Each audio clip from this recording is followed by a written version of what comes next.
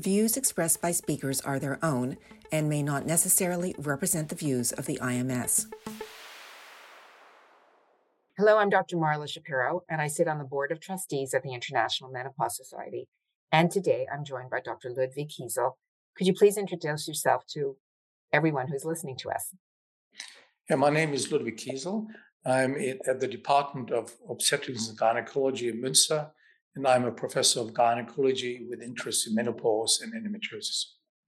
So let's talk about endometriosis. For women who have endometriosis, they've become aware of what it is, but for many women, they're unaware of what endometriosis is. So as difficult as it is to try and explain it, what is it?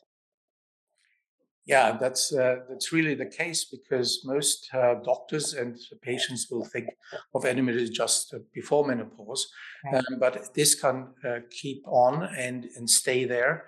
But once there is no cycle, then women can't relate their pain to cycle, so it will be very difficult to distinguish from other pains. So the diagnosis is after menopause rather difficult.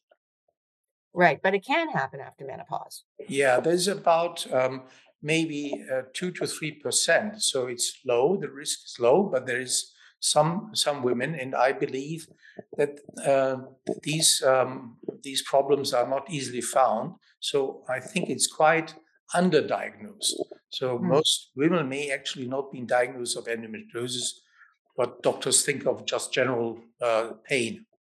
So if I'm a woman with endometriosis, do I run the risk of being younger than my friends who don't have endometriosis and menopause?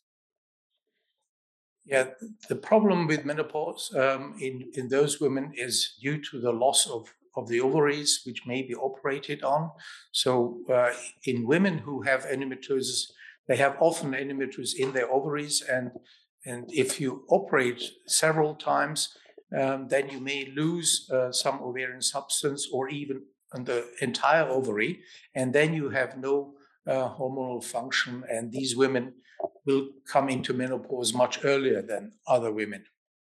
Now, is it possible to treat these women with endometriosis? And is it different if they've had a hysterectomy and lost their uterus?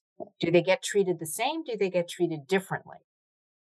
Yeah, they do get treated differently, and because we don't want to enhance the growth of these potential endometriosis, which is still there and just not recognized. So, if you would treat these women just with one hormone, which is the estrogen, then the growth would be enhanced and potentially. So, what we have to do in these women, even in those women who don't have the uterus, we have to add these other substance called progesterone or progestins in order to block endometriosis. So all women who have endometriosis in their history should have not just estrogens, but also progesterone. So, is there an increased risk for women with endometriosis of having different types of cancer? Does this predispose them to malignancies? Yeah, we believe, and there are several studies who show that there is an increase of some of the cancers, and the main one being ovarian cancer, possibly because it's often treated in women who have ovarian endometrioma. So we believe that there's some interrelationship. So the problem is that there is some increase of ovarian cancer, and this is 2 to 3-fold. But not all cancers are increased. There are certain cancers who are actually less. For example, some uterine cancers of the cervix. So not all cancers are increased, but for example, thyroid cancer can be somewhat increased. So it's not all the same problem and not the same risk. Well, important for women to know that this is something additional that they should be screened for. Yeah. So, the other thing that we worry about as we get older and we lose our estrogen is the increase in heart disease. Women begin to catch up to men in terms of the rate of heart disease. So, if we layer a woman with endometriosis and menopause, does the endometriosis give an additional risk factor for heart disease, or is it the same as all postmenopausal women? Yeah, there are different effects of the endometriosis. So some problems like myocardial infarction can be increased, but the Mhm. function of the heart itself is actually not changed. So in comparison to other women, for example, there is less heart failure. So in total, women uh, don't have severe cardiovascular problems which will cause death or death more often than others. So the so-called mortality is actually even lower in endometriosis, which is actually good news, even though there are some cardiovascular problems, but not very severe.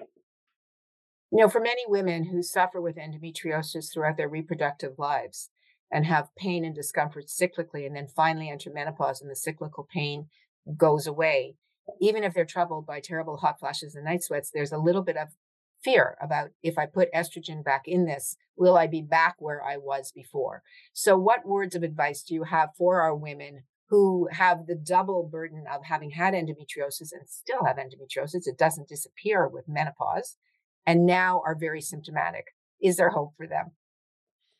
Yeah, one could use if they are symptomatic for hot flashes, for example. You can use, as I said before, estrogen plus progesterone, or even just progesterone alone if they don't have so much hot flashes. So Mhm. these women who had endometriosis before, or even have now endometriosis during postmenopause, can be treated, but always with progesterone agents. And I think that's so important for women to understand that this is different for this group of women because we think of women without a uterus and women with a uterus as different treatment options. But in many cases, the endometriosis changes that for them. Thank you so much for joining us today and shedding important information on a very difficult subject.